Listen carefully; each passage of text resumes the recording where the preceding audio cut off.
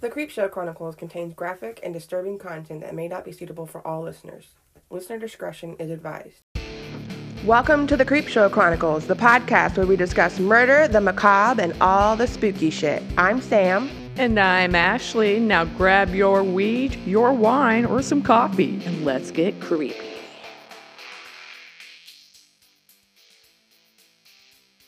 Happy birthday to you.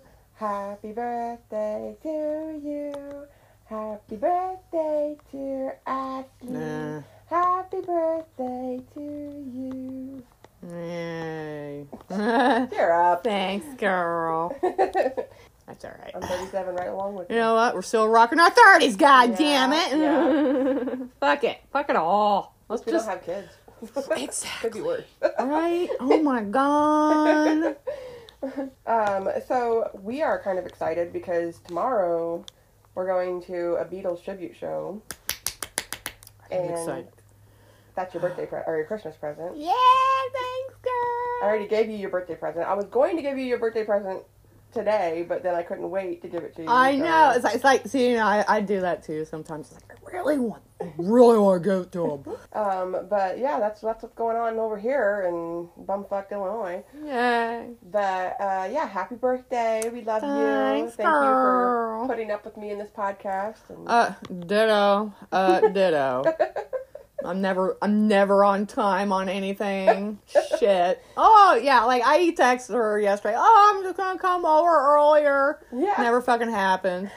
Well, this is an episode that Ashley requested, which is the Ringcroft Poltergeist. And guess where it takes place? Without looking. Give me hints. Your homeland. Oh, good old Scotland. Yeah. Did I say that right? I don't know. Scotland. Scotland. And I'm sorry ahead of time if I pronounce any of these words wrong. I'm Irish, so. It's okay. You guys just, you really pronounce the R's. Yeah. People, but hey, at least, you know, people can understand you. God. So, have you heard of this before? I know you just requested it, but have you heard of it before? Mm-mm. No? Alright, so, Auchencarron is a village in the historical county of Kirkcudbrightshire in Dumfries and... Another one of those long words, girls. Yeah, right? In the Dumfries and Galloway region of Scotland. It is located on the coast of Solway Firth at the head of Auchencarron Bay, and lies on the A711 road between the town of Dalbeattie to the east and Kirkcudbright to the west. Wow. I know, right? It's a Kirkcudbright. Kirkcudbright. There is evidence of human habitation of the area since the Mesolithic period, but the first written record of Auchencarron occurs from 1305 in a charter of Edward I of England. In England? Wait, in England? In England. He rubbing me the wrong way, I tell you. I tell you what. I really want to move to England. They don't want me now. Somebody stole my teddy bear. England's like, don't fucking come over here, bitch. Don't come over here, bitch. Just stay over there. Hey. There is a street named after my grandma, my lineage, okay? And we are possibly related to some of the royals. Don't ask me which royals. I have no idea which. Oh, dang. Sorry, I'm looking at where this place is at. That is like, whoa. It's right in that area. Right in here. Okay. Okay. Mm-hmm. And then my grandpa's ancestors are way up north. Oh, wow. Shit, hang on. It's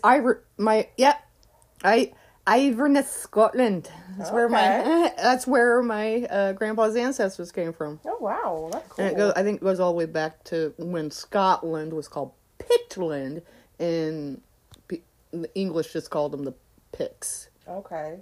Picts with a P, not an S. Right. P. That's just what they called them. Picts. And she's related to Sonny Bean. No, the fuck I ain't. Okay. I'm just going to clear this, okay? Her last name's Bean. Technically, back, what was that, 16th century or whatever? Mm-hmm. My ancestors' names would have not been Bean. It would have been Mech Bean back then. Thank you very much. And even if he was, we were part of the family that we just kind of didn't accept them as, because they're weird. Right. Fucking weird, and you're cannibals. Stop it. Quit your shit. I wouldn't be able to eat, what the fuck, haggis. Yeah. No. Yeah. No. No. Blood pudding. No. Stop it. Kill me now. See, I know. I could probably get the drinking down, but not the food. Right. Yeah. Not the food. No, I just, you know what, can I just... Spotted dick. Oh. Well, I think spotted dick is just like a pudding. What? Spotted dick. Yeah. It's actually... I think it's just like a pudding, or like kind of like a bread pudding or something. I think. But bread pudding is fucking fire, so... There's probably dicks in it. No, it's not. It's probably pulverized dicks. It's still the dicks that Shawnee Bean collected. Oh, gross. FYI, not relation. Not my family. Oh, my God. All right. Yeah. Off the rails already. And we're 6 minutes in. So, there's... Well, if you're not doing it right, you're not having fun. All right, no. There is evidence of human habitation of the area since the Mesolithic period, but the first written record of the Akakaran occurs from 1305 in a charter of Edward I of England, in which Auchencarn is listed among the lands belonging to Dundrennan Abbey. In the early 17th century, the village grew around the corn mill, and many of the older stone buildings in the village date from this time. From 1750 onwards, Auchencarn Bay became the center of extensive smuggling activity in the area, with many of the local inhabitants being involved. This history is reflected in the name of the village pub, the Smuggler's Inn. In July 1818, the poet John Keats stays briefly in the area while touring southwest Scotland, writing to his brother Tom. The barefooted girls look very much in keeping, with the scenery about them. The novelist Elizabeth Gaskell spent a month here in 1859 living at Tor House overlooking the bay, and Robert de Bruce Trotter, M.B., was a 19th century Scottish physician remembered as an author and poet. Principal works, Galloway Gossip, 60 years ago, 1877, and Galloway Gossip, the Southern Albanic, 80 years ago, 1901. The popular Wickerman Pop Festival was held here on land owned by local landowner Jamie Gilroy, who died in 2014. The end of each festival would end with the burning of a giant Wicker Man effigy. The festival took its name from the cult film The Wicker Man, starring Edward Woodward and Christopher Lee, which was filmed on location in the area in 1972. Not the remake with what's-his-face, that's like, the bees! The bees! The fucking Nick Cage, that's his name. The bees! The bees! Today we're focusing on some spooky stuff from this location. So, the year then is 1695, and the story as told by the Reverend Alexander Telfair, minister of the parish of Rarick and stewardie of Kirkcudbright, concerns the apparition, expressions, and actings of a spirit which infested the house of Andrew Mackey, Ringcroft of Stocking, in the parish of Rarick. Over the course of 3 months, a number of farms and residences around the Ringcroft of Stocking at Auchencarn were reportedly tormented by a malevolent spirit. Later referred to as a poltergeist, the violent apparition is said to have thrown stones at occupants, set buildings ablaze, and attacked and dragged family members. The incidents were recorded in explicit and highly detailed eyewitness accounts left by local minister Alexander Telfair, who served the parish of Rarick.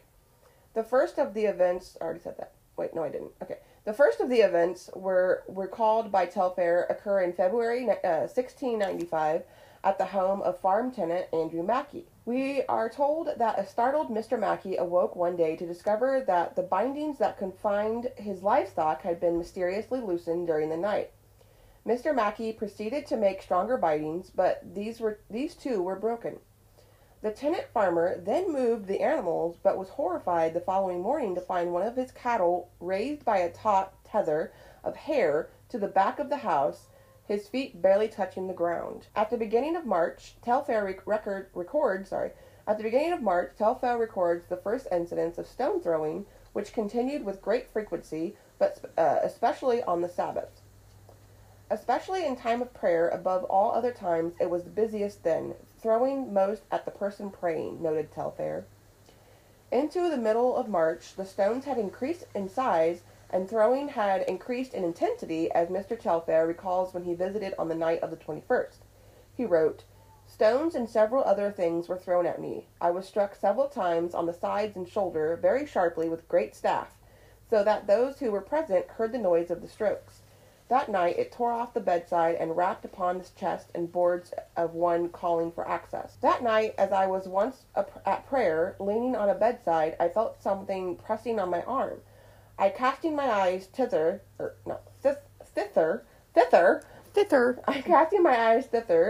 perceived a little white hand and arm from the elbow down, but presently it vanished." Quote, "It is said to be observed that, notwithstanding of all that was felt and heard, from the first to the last of this matter, there was never anything seen except that hand. And a friend of the said Andrew Mackey's said that he saw it as it were a young boy about the age of 14 years, with grey clothes and a bonnet on his head, but presently disappeared, as also what with the 3 children he saw sitting at the fireside. The terror worsened as March wore on, with visiting neighbors suffering terrible injuries from being hit with stones and beaten with wooden posts. Andrew Mackey sustained a cut to his brow and scratches resembling that of fingernails to his body, with some found themselves dragged up and down rooms by the evil spirit. Children were stripped of their bedclothes in the middle of the night and were hit so hard that the impact and screams could be heard throughout the entire house. The following month, 2 other ministers, Mr. Ewart of Kells and Mr. Murdo of Crossmichael, arrived at Ringcroft to witness the ongoing horror. Telfair records, "But it was cruel against them, especially by throwing great stones, some of them about a half a stone weight. It wounded Mr. Andrew Ewart twice in the head to the effusion of his blood. It pulled off his wig in time of prayer." He snatched his wig. "And when Snatch your wig, bitch!" No. "And when he was holding his napkin betwixt his hands, it cast a stone in the napkin, and therewith threw it from him. It gave Mr. John Murdo several sore strokes, yet the wounds and bruises received did soon cure.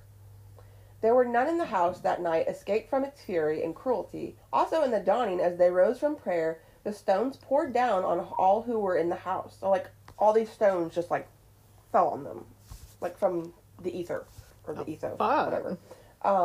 Telfair's claims were backed up by the ministers present that night. On April 5th, the spirit really began to turn up the heat whenever it set fire to the premise.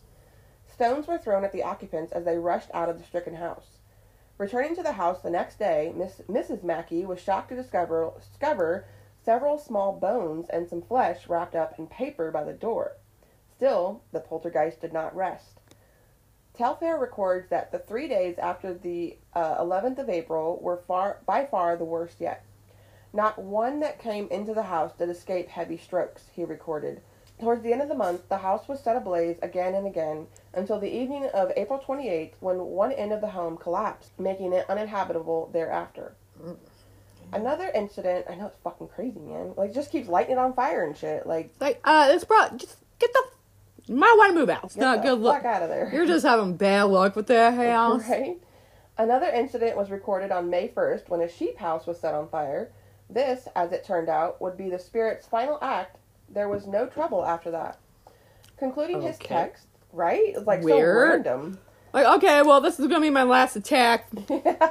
For my last number. did you just get bored? Or is it like stages you go? There's I don't know, steps? Okay, well, this is going to be my last, Hurrah. Hurrah.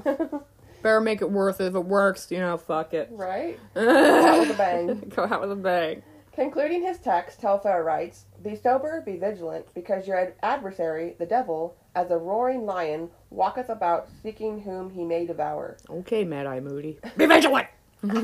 Vigilance!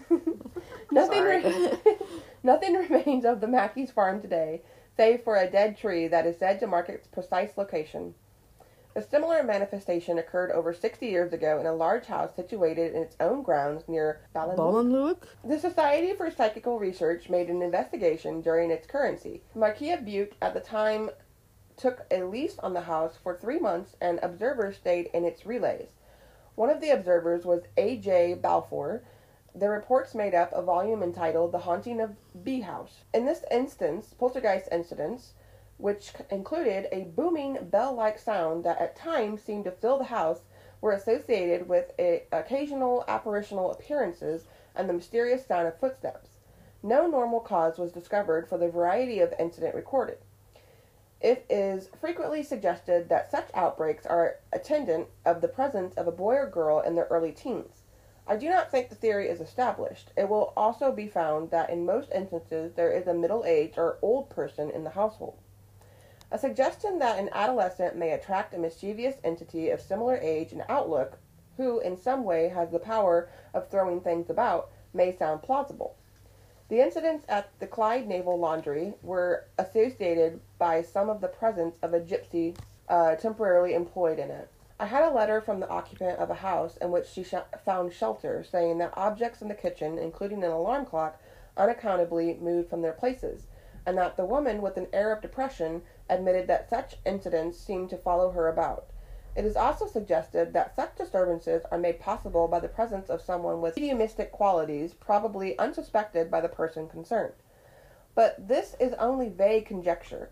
There seems to be a call for careful tabulation and scrutiny of the facts and circumstances if we are to make progress in understanding the nature and causation of these perplexing experiences, which seem to have their source in the unseen and largely unexplored side of human existence. The location of the Ringcroft cottage is marked by a row of trees conspicuous of the skyline near Aughacaren. The trees, reduced from 4 to 3 by a recent storm, grow from the site of the cottage, the foundations of which still are there. Thanks for listening to the Creepshow Chronicles. If you'd like to contact us or give us recommendations, you can email us, thecreepshow18@gmail.com. Creep us on social media. All of our info is on our Linktree at the Creepshow Chronicles. Be sure to share our show so we can grow our audience. Stay creepy. Bye.